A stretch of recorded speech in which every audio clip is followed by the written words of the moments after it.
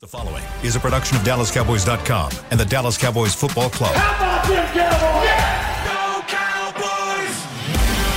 This is Girls Talk, Boys Talk, presented by Jigsaw Dating, preferred dating partner of the Dallas Cowboys, and broadcasting live from Dallas Cowboys World Headquarters at the Star. Good afternoon, Cowboys Nation. Welcome to Girls Talk, Boys Talk, presented by Jigsaw, the preferred dating partner of the Dallas Cowboys. We are coming live from the beautiful Star in Frisco. It's a little cold outside. Our hearts also a little cold this morning and all day as the Dallas Cowboys season officially coming to an end after a heart-stinging loss to the San Francisco 49ers with a final score of 19-12. Ladies, what a game. Of course, I'm Jess Navarez, your host. I'm joined by Christy Scales, Aisha Morrison, and we have our Haley Sutton here today. I'm very excited to have our Haley bring up our spirits a little bit. Let's just go around the table. Initial reactions, how are we all feeling? Christy, we'll start with you. How are you feeling today? So disappointed, mainly because the defense did I know they kind of faded a little bit at the end with a couple of long drives, but what a great effort in executing a great game plan. And it's just the fact that that cavalcade of all pros and pro bowlers for San Francisco, the couple of their guys, George Kittle in particular, made the big plays when needed to be made, and Cowboys didn't. So I'm just really disappointed in the production of the Cowboys offense, and disappointed for the Cowboys defense that it was not a complimentary game. I agree. Yeah. Whoa, my mic is so loud. Hey, guys. Yeah, I agree. I think when you hold a team like San Francisco, a team that's averaging almost 30 points a game, to 19 points, that's a game you should win. The defense went out there and laid it all on the line, and they set the tone from the opening whistle. Osa getting in Purdy's face. I mean, they did exactly what the game plan was, make Brock Purdy look like a rookie. And it's unfortunate that you have a performance where your quarterback has the best game of his career the week before, and then kind of fizzles in the week prior. And so it's just, like you said, just kind of a disappointing, you feel it in your gut kind of morning where it's like, dang, like this really was the team. Jaron talked about that too. So, yeah, just disappointed. Yeah, definitely. I second being is it third? You thruple? A thruple. Being disappointed for this defense. I think this is the second year that they've kept you in these type of games, specifically against this team. And the offense was not able to find production there. And then obviously too, we don't know. I personally don't know. We don't know with Dan Quinn getting all these interviews and things like that. Just so many questions being up in the air of what that unit in particular is going to be next year, and how hard they worked to get to this point of being where they are. You started to see it all come together also too, and the disappointing part for me is just how the defense had worked their tails off and they weren't rewarded from the other parts of the ball. So. Yeah, disappointed times 4 around this table, and I'm sure everybody listening can agree with that same sentiment. And I think what bothers me the most about it is everything that lost them this game are things that we've talked about all season of being their downfall. So, sloppy play, penalties, no mental focus, miscues, miscommunications, all things that we had talked about throughout the duration of the season that they had time to clean up throughout these, past few weeks specifically, just couldn't come through with the win at the end, of course. And like you said, that free agency list is pretty long. When you go through it, there's a lot of key players on there, that free agency list. I'm just glad we're not the ones that have to make those decisions pretty soon. But let's go back to that feeling, because, Christy, you were there in Santa Clara. What was that gut feeling that you got being at the game?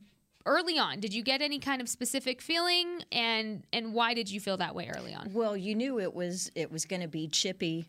We knew it was going to be a physical game just because of the style of the 49ers and then the Cowboys defense in particular, and Haley's right, setting the tone early.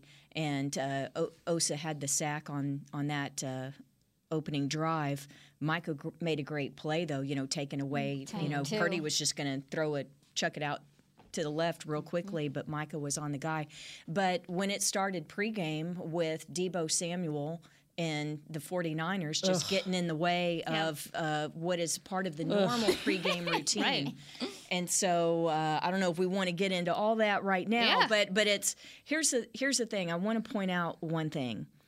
And that is, I think the league is going to take a look at what happened in this pregame. I do too. And see if there's something that can be done to make sure that you don't have players walking through in the line of sight and getting in the way of what was pregame operations for the Cowboys. So it wasn't just Brett Maher kicking off a tee, which he does early in pregame. But this was actual operations where you had Matt Overton snapping the ball to Brian Anger, who's spotting the ball at the 29-yard line for Brett Maher, and you've got Deebo Samuel and other 49ers just standing right there. And don't know if anything was said, but they definitely were trying to disrupt this operation and get in the head of Brett Maher, whatever. So, but here's the thing. Why did you have the players from the two different teams together? That's on the same side of the field. The way the rules are structured, part of the pregame operations, 60 minutes before kickoff is when you have to be on your separate sides. That's when the official pregame warm-ups begin. This is over an hour and a half before the game, okay? Mm-hmm. So when that happens, especially the kickers and punters, they go to all different parts of the field, and it's really important because for these outdoor games in Levi Stadium yesterday, it was so windy, and the gusts, and then you have a natural grass field, and like in Tampa the week before where the field was in bad condition. Anyway, these specialists and other players need to be able to go to different parts of the field. But I wonder if the league is going to address maybe extending that 60-minute period. So I think that there could be repercussions for this moving forward. I just think it was so poor. And I mean, I get it, right? I'm all about the social media trash talk and the, building up. And there's a certain level of gamesmanship to it. But it takes it to another level when now you're impeding their preparation, right? Like, this is something where, like, even if Brett hadn't had kicking issues before, it's still disrespectful. I mean, what are you doing? What did you hope to accomplish from that? And then just for Deebo also to go on social media and tag Micah and all the posts, it was so poor. And to me, if I'm a 49ers fan and that's the type of stuff I see, it made me look at Deebo differently, right? Because I think he's a tremendous player. I've never really known anything about him as a person, but now I see, okay, well, you were all up in Brett's space the day before. Now you're dragging Micah, like when they're kicking him when they're down. It really didn't set right with me. And just to add one more thing to it, when I say that it's 60 minutes before where you have to stay on your respective side of the field, the officials are not out on the field until 50 minutes before the game, okay? So there wasn't, other than coaches stepping in or Jake McQuaid, who's our, who's our... there was no one to help He's pull it on apart. injured reserve. But luckily, no one had to totally be pulled apart. Yeah. I mean, they kind of, they were kind of jawing in each other's face. Trent Williams, the all-pro left tackle, and Jake McQuaid. But, Jake's trying to step in, trying to get calmer heads to prevail. But petty is the word that was used. So petty. So petty. But here's the thing. It could have escalated, and not having officials out there, and then the fact that you're allowed to be on the opposite, all over the whole field. I just think it's going to be re-examined. Because Robbie Gold was, I'm sorry. No, go ahead. But Robbie Gold was right there, too. Are you There's saying all that of they were them. kicking? All of them were there. It's very common that the specialists, hey, that's a fraternity. Just like quarterbacks were a fraternity. Yeah. These guys, they all know each other, okay? And there's a good chance that your deep snapper, used to be with the other team, with the punter for the other team at another point of his career. So those guys all know each other. But I kind of lost some. I don't want to say I lost respect, but You see in a different light. I think you were saying about Deebo Samuel. It makes you look at him different. I think Robbie. All of them. Trent, too. Yeah. Trent, I was really disappointed with Trent Williams. And Trent has I've watched him quite a while. I mean, we watched him when he was with the now Commanders, but, at that time, Redskins. And, yeah, he's always been kind of chippy like that. But to be, just throwing many elbows and stuff, I just was like, that's a lot of what we've seen, though, is like they take on this personality of like bullies. The bullies, and we bully you. And I think there, again, is a limitation to that, and especially like what Haley said, talking about preparation. But, I mean, they saw it. They saw it from the defense yesterday. I mean, they probably felt it. Even though the offense didn't produce that defense, this Cowboys defense made some points in that game. And Debo included, McCaffrey, all of them, they soar. Yeah. They are. Like, it was a physical, very physical. I thought they were more physical on that side of the ball than even the 49ers were. So Sure. I think, too, this is a discussion we would be having even if the Cowboys won this game. Yeah. Because it's just disrespectful, to put it lightly. It's disrespectful and it's toxic behavior. But, no, it is something that I think the league needs to look into, because next time, who's to say that doesn't turn into more of an escalated situation? And especially with those kind of teams that have this history of a rivalry and all this tension from last season to this season. I mean, to me, it's just protect your guys, protect your players. Don't put them in situations that could escalate, essentially. But just making that clear, we'd be having this discussion even if the Cowboys won, because if you haven't seen that video on social media, go look it up. It was all over Twitter, if you don't know what we're talking about. But let's go ahead and take our first break, because coming up after this break, we're going to talk about the offensive performance and what ghosts from the Cowboys' past came back to haunt them this time. This is Girls Talk, Boys Talk, presented by Jigsaw, the preferred dating partner of the Dallas Cowboys. We'll be right back.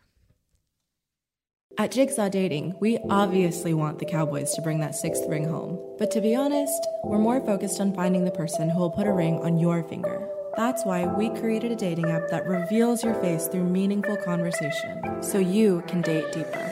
Because it's personality that matters the most, not looks. Join Jigsaw Dating today, dating partner of the Dallas Cowboys.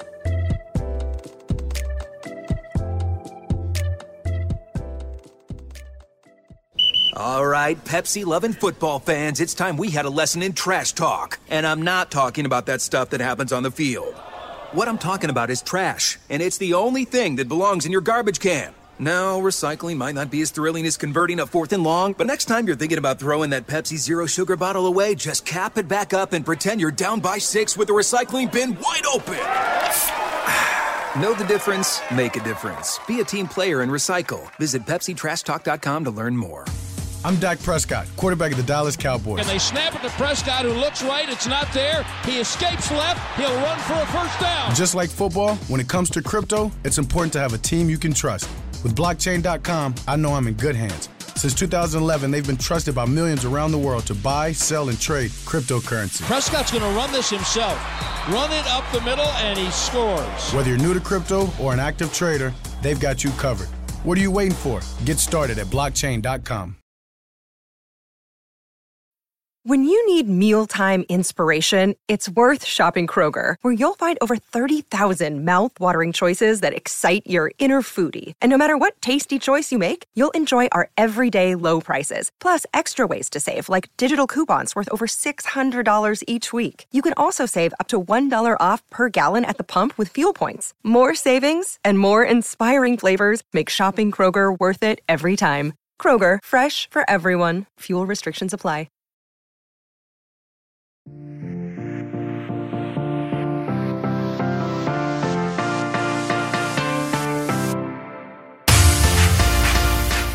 To Girls Talk, Boys Talk, presented by Jigsaw, the preferred dating partner of the Dallas Cowboys. We're talking some special teams and some offensive performance coming up. But first, let's talk about the ACMs, because this is how we country. Country music's biggest party of the year is coming to the Ford Center at the Star in Frisco. The Academy of Country Music Awards are always bringing you country music's brightest stars together under one roof, and no one does country like Texas. So you can witness history on May 11th and get your tickets at SeatGeek.com if you are interested in that. All right, so we were talking about the little scuffle with the kicking unit ahead of the game. So let's start with some special teams there, talking about our guy, Brett Money Maher, who made his way back to the bank at the end of this game. He had one missed extra point after the ball was blocked, came back to make 2 field goals, one from 25 yards, the other from 43.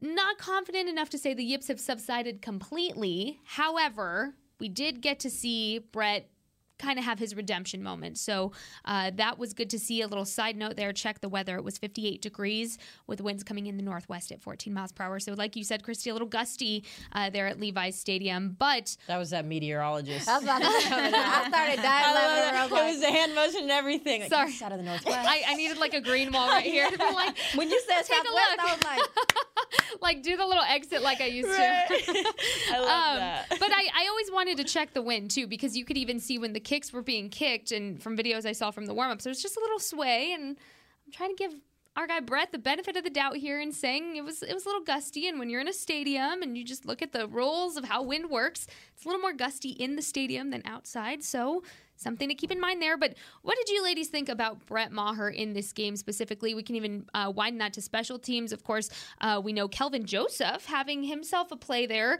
with that strip that was fumbled and recovered by Damone Clark. We can talk special teams there. So overall, special teams, first reactions, what did you think? Christy, we'll start with you. I've never been more entertained by a crowd than the one yesterday at Levi's Stadium, because have you ever been to a college basketball game, college in particular, where the other team is shooting a free throw, and so the student body section behind the backboard is, waving bricks or, fat heads or just going crazy and trying to distract the free throw shooter?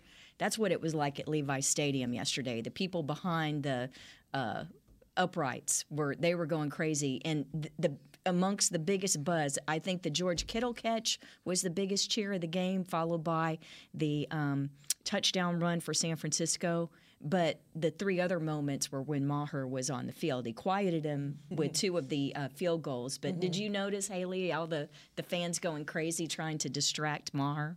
Yeah, I think on the broadcast you could hear it. I think that was something to be expected for Brett. I was really proud of him. And I said this in our pregame show too. I think that Monday's game last week was an anomaly for him. I really don't see that as, we've talked about his pregame prep against Tampa and how he wandered the field a little bit and it might have psyched him out. The field conditions weren't great. So I was not particularly surprised that he had, a performance that we're used to seeing. So I was just really proud for him to be able to get back out there and just bounce back, quiet the noise, so to speak, especially after going through that pregame skirmish, if you will.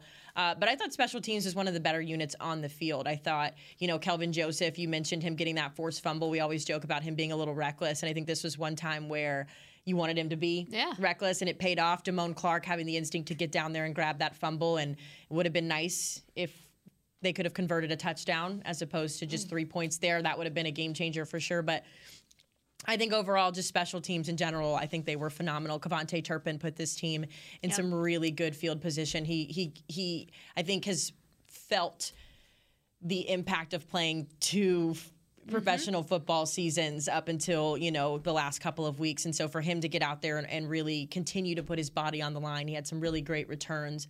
I thought that was special. So it goes back to what we were talking about at the very beginning. It's unfortunate when, you have a defense that's firing on all cylinders. Your special teams is coming out here and being special, and that your offense can't match the energy. So it's for sure something I think on that front that the front office will have to think about in the next couple of weeks. But special teams was back to being special, I think. Absolutely. Yeah, they came out, and to your point, I felt like KaVontae Turpin put them in great situations, because that was my concern, is starting field position with going against that defense, is where were you at on the field? And you could tell he came out and decided to be explosive. I think he averaged 30 yards a return, which was... He had 4 for 120, with a 44 is long. Okay. Can I ask, am I just being Debbie Downer? But I thought that should have been a touchdown on that kickoff return. He's the one that initiated contact with the kicker. What are you doing turning and backing into the guy? Yeah.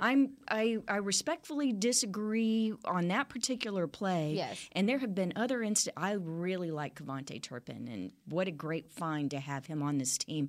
But I'm sorry, there were too many plays this season that were out there that were left on the field. Right there. And oh my gosh, that just would have changed everything yesterday. It's like, what the heck? Yeah, and the other one, again, I'm not piling on KaVontae, but there were the 3 series at the start of the third quarter, and one of them was not fielding the punt. And letting it bounce, and you lost 20 yards of field position and had the ball at your own 9-yard line. I was standing next to a player on the sideline who's screaming, you've got to field that punt. Yeah. To your point, there are areas specifically with Cavante's game that he can improve his vision. I think he can improve his awareness of the field, especially being like this is his first NFL year. He's a rookie in his own right in this league. Right, so I do agree with you that there were several instances this season where you were like, there was yards there, there was opportunity there, and I do think that could have broke the game wide open. Yeah. I also think too there's these expectations that have been set for him since preseason when he took two punt returns all the way back to the end zone, and I think that set the standard higher than you would set for any other kind of punt returner in that situation. So look, the man's put his body through a lot in the last 2 years. Everybody's banged up, everyone's tired, but you saw that zoom in him, and for me, it was you hadn't seen that in the last few weeks from him. So it was a breath of fresh air that it wasn't him necessarily, aside from that one kickoff return you're talking about, but it wasn't him that was putting the Cowboys offense behind the sticks. Yeah, that's true. That was their own doing, and Great point. Let's go ahead and transition. My cord got stuck on my belt. Oh my goodness.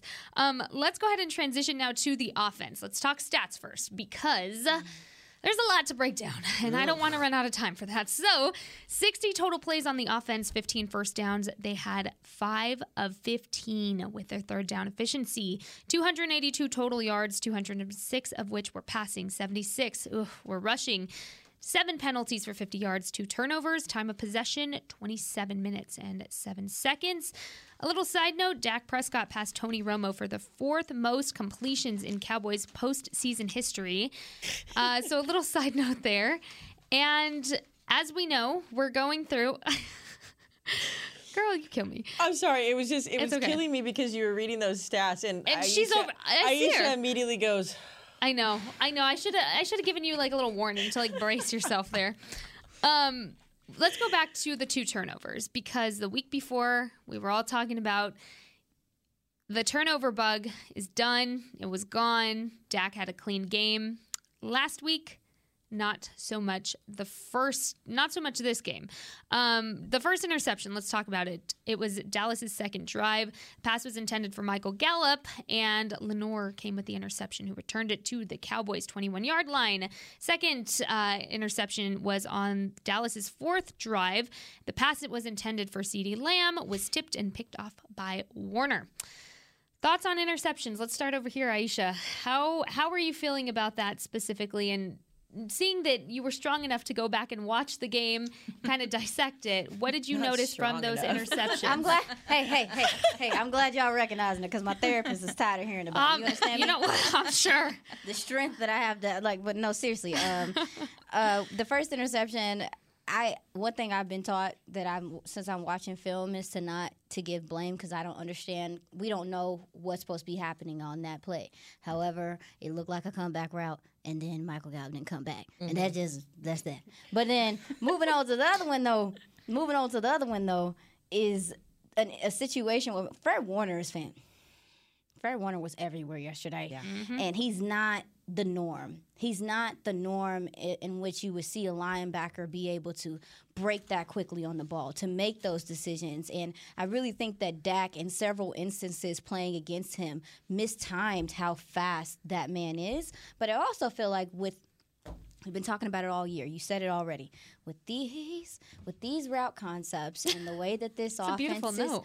Listen, the way that this offense is run and the way it's been run this year, I think we're going to continue to see these type of things happen until there's a different way that this offense is run from a passing standpoint. Mike McCarthy's talked about it. Defense is playing mirror defense. Well, they're literally just waiting for the quarterback to make the decision. That's something we've seen numerous times, and I think a lot of that, I don't think Dak saw the field entirely well yesterday. I think he could have played better. He made some crappy decisions in certain situations, but I also feel like that what they do schematically from a wide receiver standpoint and the way that the routes that they run, the way they pass the ball around, I don't know if that's conducive to your offense being successful in this sense. Like it does not seem like what these players are doing fits what fits what I think you would need to do in these situations. And again, I could be wrong, but I just don't know if that fits what that player does well in that situation. And that's just me. So that's how I felt about the interceptions, and how I feel is that they could definitely continue if we don't figure out what this player does well. Sure. Okay, let's do it. What does this player do well? Yep. Let's do it. How about no more mirror routes? How about we not do so many comeback routes? How about not so many hitches? Because they were biting on everything. Those DBs were biting on everything. They were focused on everything intermediate. And at no point in time, besides the deep pass to CeeDee Lamb, did you make them pay. Yep. And what reason did they have to back up and to not play, tight defense when your run game's not going? And sure. I know we're going to get to that, but there's immense pressure at the court. And granted, Dak did not play well. I'm holding him accountable. I'm not saying none of that. But there's immense pressure on the quarterback to perform well when so many other things aren't going right around him. And we need to really look at that on that side of the ball moving forward. All Perfectly said. Let's go ahead and take a listen. Jazzy, do we have that soundbite from Dak about what he said concerning regarding his interceptions? We don't have that soundbite, but he basically said, he promises this won't be the case going forward. There's a lot of offseason work for him to do. Ladies, how do you feel about that promise? Haley, how do you feel about that? I mean, we're talking about the highest interception rate of his career. I mean, does it get worse than that? Does it stay the same? Does it get better? What do you do during this offseason to ensure that it doesn't get worse and it doesn't stay the same, but it's improved? You get with your wide receivers in the offseason and you run those routes and you look at the interceptions that you're throwing and you figure out why the timing wasn't working. I mean, I think it's challenging, right? Because you want to believe everything that he says. Dak is an incredible guy. He's an incredible leader. He's an incredible quarterback, regardless of what the national narrative or the fan base narrative is surrounding him. He is a talented quarterback who has done a lot for this franchise.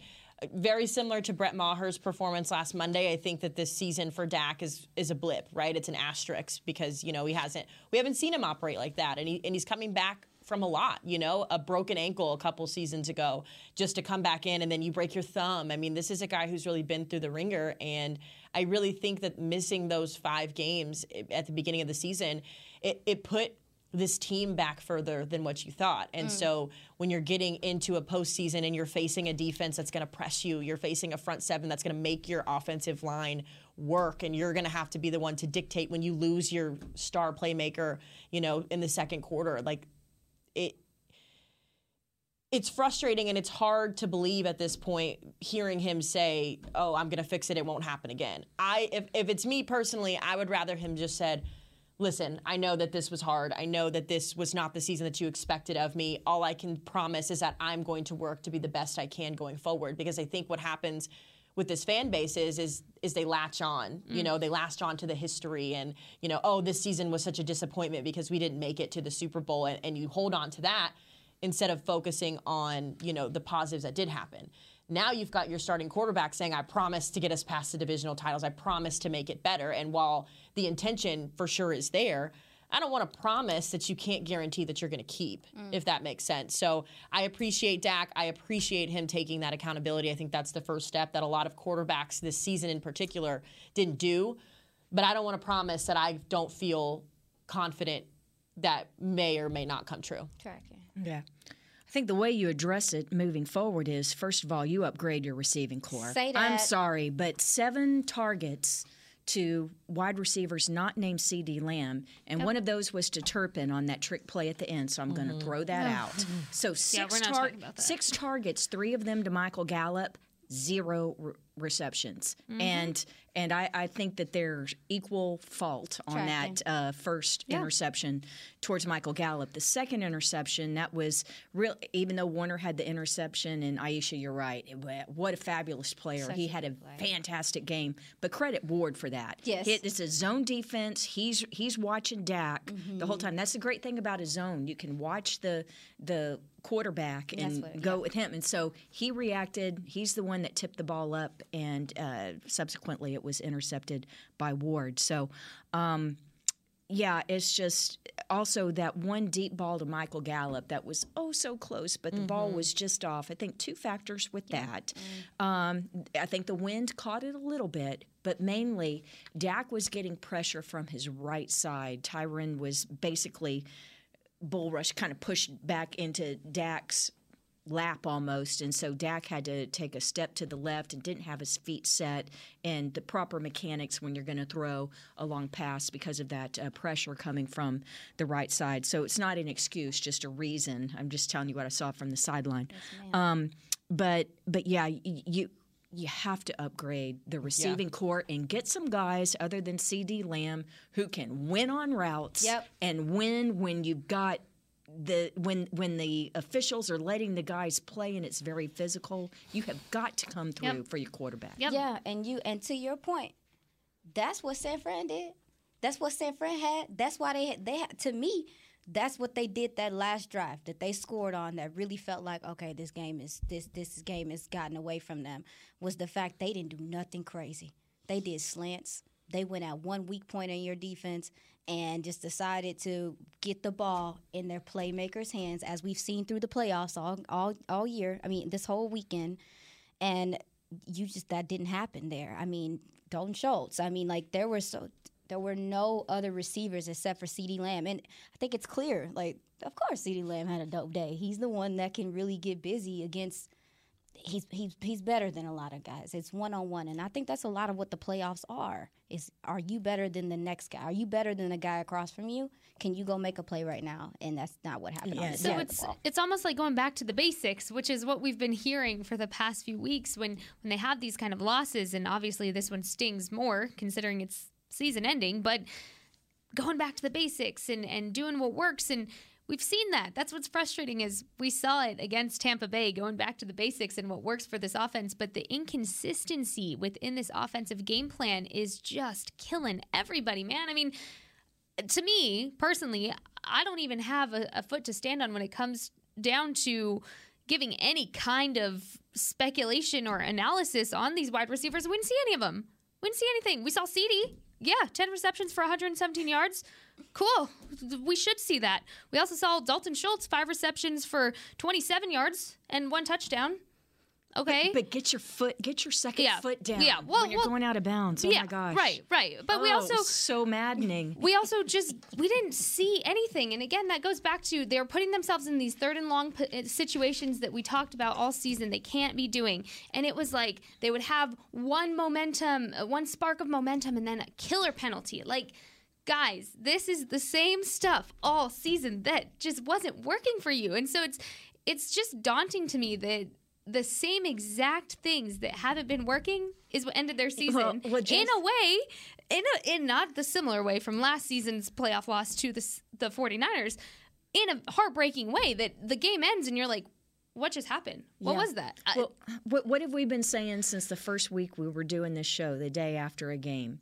The team that wins in the NFL is the one that makes the least mistakes, the one that doesn't shoot itself in the foot. Truisms are truisms because they're true, okay? And so whether it was the 2 first-half interceptions that lead to the 6 points or, oh, my gosh, the killer penalties on the defense. George Kittle getting that defensive holding call on Donovan Wilson. Yes, I think it was the correct call, but George Kittle knew exactly what he was doing and getting his head in there. And he, oh, my gosh, he's... But that made me so mad because y'all got to be consistent. Exactly. And the defensive holding call on the run and... But then they didn't call. When Hankins was little like this. Yeah. Holding, okay. Let's be consistent here. But that's such a good point because you had the hold on Dono. I believe you had the hold on Dono, and I think that negated that dope sack. It was a sack. They would have had to settle for a field goal further back, and also. But the other thing is they were able to run more time off the clock. That was in the fourth quarter. And then CMC ended up scoring on that drive. Exactly. If I'm not mistaken, and he was a ghost. I'm sorry. I think I think the penalty may have happened third, but yeah, CMC got the one at the end there. Speaking of ghosts, I was wanting to see more T.Y. Hilton. Where? One target. Like it goes back to what I'm saying is yes, you should rely on CeeDee. He's your number one guy. But where is everybody else in this game plan? Where do they fit? Does anyone know where they fit in that game plan? Yeah, do they know? Does Kellen know? Does anyone know? I don't know. I think the game plan went to, I can't say the word, but Tony Pollard going down seemed like it was the countdown. Yep. Because if I'm San Fran's defense and we had listened to them, I had listened to audio about them all week. Their intention was to stop TP and Dalton Schultz. They didn't even care. Like, crazy enough, I think that they knew CeeDee was going to get his. And they really wanted to. You have to respect them. They had an awful secondary as well. So yeah, he cooked them. But when Tony Pollard goes down, that's a huge part of their play, the Cowboys' playmaking ability. And from there, it's like, about to bite on everything. I ain't gotta worry about the backfield like that. Because no disrespect to Ezekiel Elliott and then Malik Davis didn't get that much burn either, but those linebackers and that defensive line were. Were you guys surprised they didn't give it to Malik a few times there? They brought him in for 2 seconds. He missed the block. I literally wrote it down. Yeah, at that point, missed the block. He missed the block on Pass Pro, and I think they panicked because they didn't want Dak getting hurt. But at that point in time, this offensive line I thought blocked pretty well. Like, considering the fact that that their defensive line is insane. This offensive line opened up some holes when I went back and watched that game, and it just was like a tick too slow, not getting through them, not pushing through them, and I think Malik Davis might have been able to get through them or a TP. I think the run was abandoned at that point. I don't think we were going to see Malik Davis or TP or Zeke running at that point, even if TP didn't go down, because the run was already abandoned. And we've seen time and time again that same truism, Christy, throughout the season of once the run's not working and Kellen Moore decides the run's not working, you're not going to see it throughout the rest of the game. It's a ghost. But you can only pound your head into a wall so many times. You can't do it if it's not effective. True. But the thing is, when a game is that close, it's a one-score game, and you have 22 rushing attempts. Now, that includes 2 by CeeDee Lamb. I really like that one conversion. That was a nice little play on that flip. 4 of them by Dak Prescott. But anyway, Elliott and Pollard combined for 16 rushing attempts. And just to put that in perspective, 22 overall, including the Lamb. Mike McCarthy was saying, I don't know if this was on the record or off the record, but he did say last week that it needs to be 32 touches or more for those 2 guys combined. And when I say touches, that would be rushing, okay, not just dump off passes and stuff like that. And so when you only have those 2 guys combined for 16, and I know that Pollard missed the second half, but that's. But again, It wasn't working. I mean, I think it was tough, right? Like, you knew that the 49ers didn't allow a lot on the ground. You knew that going into it, right? So you give it a try. It wasn't working, and then you lose Tony. So it's a game of guesses, right? And I really just think at the end of the day, it was just a poor offensive execution. You know what I mean? Like, there was even a moment where and I tweeted about it, and it's the play now that everybody has been talking about, but 3rd and whatever when we settled for the field goal, and Dak's trying to thread the needle into CeeDee in double coverage, and T.Y. is standing like this. Yep. Yep. And it was a walk-in touchdown, and that's why I say, like, it's on Dak to get with these guys in the offseason, and it's on him to figure out, okay, like, why was I laser focused on getting this pass to you? Like, sure, like, you're my guy. That's where I'm at. That's my first read. But you've got, when the offensive line is allowing you that much time you had time. Yeah. You had time. Like, you did. The pressure was coming, but you had a second to go, phew, and I'm not a professional football player, obviously, but I just think, like, that's the kind of stuff that you want out of Prescott. That's what he did well in that best game of his career on Monday. And those are the performances. I don't necessarily care about the performance against Tampa Bay if we're not replicating or at least getting close to that performance the very next week, right? Because it negates everything you just did. And so for me, he's got to get out there. He's got to work with these guys. He's got to figure out that timing issue that they talked about all season and why And even T.Y., I think they even showed on the broadcast, like T.Y. came over and he was like, hey, man, like, yeah, what were you doing? And I think it's just seeing the field. Yeah. Yeah. He didn't see it well didn't see it yesterday. But, let's credit the 49ers. They are the number one defense for a reason. They're number one scoring, number one total, number 2 rushing. And, man, it was so physical. Gosh. I just wish that Cowboy fan. I wish everybody had an opportunity to just one game down on a sideline to see what it's really like when you have 2 physical teams. And I mean, it's like gladiators out there. Well, speaking of physical, we have to take another break. So coming up, we're talking about the defense, and we're talking about which player went into this game. Talking about this bad taste in his mouth from last year's loss, and did he perform or did he underperform? We're talking about it after this break. This is Girls Talk, Boys Talk, presented by Jigsaw, the preferred dating partner of the Dallas Cowboys. At Jigsaw Dating, we obviously want the Cowboys to bring that 6th ring home. But to be honest, we're more focused on finding the person who will put a ring on your finger. That's why we created a dating app that reveals your face through meaningful conversation, so you can date deeper. Because it's personality that matters the most, not looks. Join Jigsaw Dating today, dating partner of the Dallas Cowboys.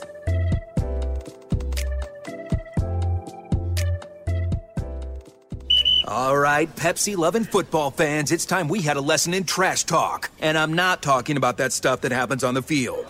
What I'm talking about is trash, and it's the only thing that belongs in your garbage can. No, recycling might not be as thrilling as converting a 4th and long, but next time you're thinking about throwing that Pepsi Zero Sugar bottle away, just cap it back up and pretend you're down by 6 with the recycling bin wide open.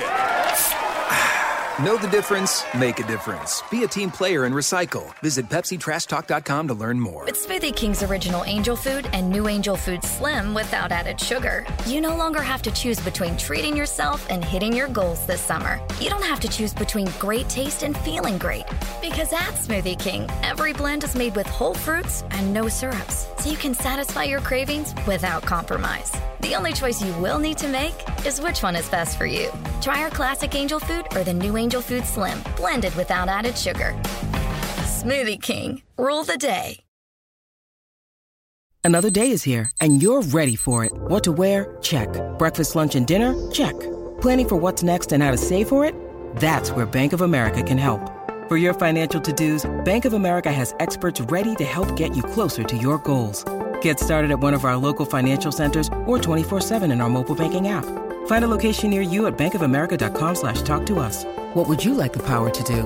Mobile banking requires downloading the app and is only available for select devices. Message and data rates may apply. Bank of America NA, member FDIC.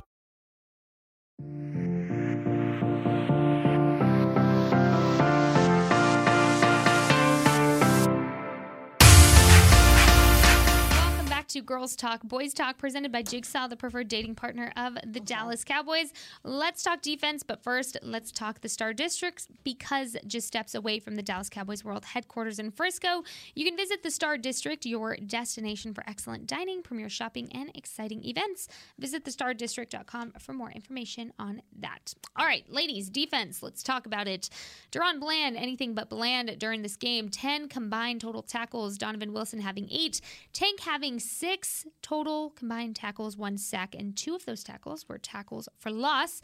Keep in mind, Tank is somebody who has talked about this bad taste in his mouth. Haley, we've talked about this before. From last year's game, we'll talk about his performance in a bit, but he recorded this sack in the first quarter, has 3 career sacks in the postseason, tied for 7th in team history. So something to keep in mind there. Malik Hooker having 8 combined tackles. J-Ron having 5, 1 of those tackles for loss. Dorrance Armstrong having 3. Osa Odigizua, 5 tackles, 1 sack, and 1 tackle for loss. So let's talk about what that meant for San Francisco. They had 63 total plays, 21 first downs. They were 7 and 14 on third down efficiency, 312 total yards, 199 of which are rushing, 113 passing. Or, excuse me, flip that. 199 passing, 113 rushing. But, y'all, I don't know about y'all. I didn't sleep well last night. And one of the things that kept replaying in my head is that George Kittle bobbled miracle catch. Just stuck with my head. It's one of those things that you watch and you're like, dang, that was great. But we'll talk about that. Christy, I know you specifically wanted to talk about this catch. What was interesting? What did you hear from the San Francisco locker room? Well, just what was interesting about this play? Just the fact that it was improv and that, that wasn't really intended for Kittle at all, and just how impressed I was that a rookie, Brock Purdy, can come on. The first read on that was Brandon Ayuk, the 49er receiver on a crossing route. As I say, Kittle and they were saying, who was it? Kyle Juszczyk, the fullback, were on the backside. And so it was an adjustment. Kittle saw what was happening and saw that there was an opening up the middle of the field and took off. And Purdy recognized that and hit him. Not quite in stride, but, it wasn't the fact that it was a tip, he tipped the ball to himself and made this awesome juggling catch. It was side adjustments on for both of those players, and the fact that the rookie was on one side of it. I just thought that was outstanding. Chunk plays was the name of the game. We knew that this was going to come down to it, that San Francisco offense going to have those chunk plays. But other than that, this defense played one heck of a game. So impressed by the defense. Aisha, you were talking about your guy Osa, how he continues to be impressive in what he's done and what he's doing, impactful. Overall, defensive scoring, how did you feel the defense did yesterday in just overall performance, keeping some hope alive again until they were just gassed at the end of this game? Yeah, I thought the DTs played so well to start that game. Hankins, Watkins, Osa, those guys set the tone early, and say what you want to say, San Fran struggled to run the ball too. Mm-hmm. They just figured out how to get it going in the passing game to a degree, but they struggled to run the ball too. And you're talking about a team that I think is averaged over over 100 yards a game since Christian McCaffrey has been there. The way that the Cowboys were able to bottle him up and for him to not truly be a factor in this game besides really short yardage situations, incredibly impressive. The game plan that Dan Quinn had in place to really make Brock Purdy have to win this game, I think it worked for the majority of the time until you just, towards the end of the game where you didn't get enough. I really do wish they could have capitalized out of the opportunities they had to take the ball away. I think that could have shifted things, but I just don't know how much you could complain about how they tackled, how they hit. Donovan Wilson definitely made his presence felt, known, everything, but it's I thought the defense played as well as I think they could have in those situations, and I thought it was enough, in my opinion. You're talking about a 49ers team where the storyline was the yakability during this game. Tracking. Haley, how do you feel like the Cowboys defense capitalized on making sure that yakability was shut down early on and really through most of the game? Just look at Debo's numbers. He was 7 of 45 and was really a non-factor in the second half. I thought he had an okay first half. But, that was kind of it. When George Kittle is your guy that's leading the way in that category and just yardage in general, and that's no disrespect to George Kittle. I thought not only was he the most entertaining part of the game, but he was the best player on the field for sure, at least from an offensive perspective. So, listen, we've said it this entire time. I think that the defense did everything and more that they could have done to win this game. You held a San Francisco's 49ers roster that is littered with offensive weapons to 19 points. And that's less than that, right? Because it was the pick, right? Well, you had the 2 interceptions led to 2 field goals, so the defense was put on the spot, and just holding them to field goals was I'm sorry, good. I didn't mean to interrupt you. I'm sorry. You're good. You're good. Go ahead. Sorry. No, that's it. There's nothing really more that this team could have done, from a defensive standpoint anyways. And then you mix in special teams and them getting in there and tackling physically, like you mentioned. I think they did well. I think the good news is that there's a foundation built. I think where it gets tricky is that the list of free agents that we have, especially on the defensive side of the ball, is extensive. You've got Donovan Wilson on that list. Leighton Vander Esch is on that list. Anthony Barr is on that list, just to name a couple off the top of the dome. So the tricky part becomes, do you sustain that defensive foundation that you've built? Yep. Christy, one last thing before we run out of time. We were talking about injuries and, of course, sending all of our well wishes, prayers to Tony Pollard, but also Carlos Watkins went down, and you wanted to talk about that a little bit as well. Yeah, he had worked his way up into the starting role at defensive tackle, and he suffered the calf injury late in the first quarter. He ended up only playing 7 plays. And so I think that especially that 91-yard first series by the San Francisco offense in the fourth quarter, you could see that the defense was getting worn down. Well, you were missing one of your top DTs in there, part of the defensive tackle rotation. So I think that that had something to do with it. But I'm so glad that both of you mentioned Donovan Wilson along with Leighton Vander Esch. My MVP, baby, Donovan Wilson. I think Dono. I'm sure that the Cowboys are going to make him a priority signing free Top agent of the list. to re-sign him. But it's just I think he's one of the most underappreciated players on the entire team. This is his first full year. Yep. This was his first full year playing a full season. So shout out to him. Shout out to him for taking care of his body and being able to stay healthy and be an impact on this team, because I think that that's a big part of why he hasn't been able to, is because he's been injured. And so what did we say in the first week of the regular season? That he was the Golden Whistle Award winner from Coach McCarthy and from the strength and conditioning staff for all of his hard work and overcoming injury and that. And so I'm so happy that it paid off for him this whole season. JK too, right? We got to send he was fantastic. Yeah, we got to send well wishes to him as well. Sounds like he has a torn labrum. He's going to have surgery on that. Right. He played through numerous injuries. Sprained knee. Yeah, so he definitely to that list of gentlemen. Like I would love to mention him and say that I hope he's good too. Definitely. A lot of banged up guys in this locker room, and now they have time to rest. They have plenty of time to rest. You know what the busiest room is going to be for the next 2 months? The operating room, because everybody goes in and gets their off-season surgeries. The wide receiver room? Yeah, I was like, please, I hope. All right. Well, that is all for us here on Girls Talk, Boys Talk.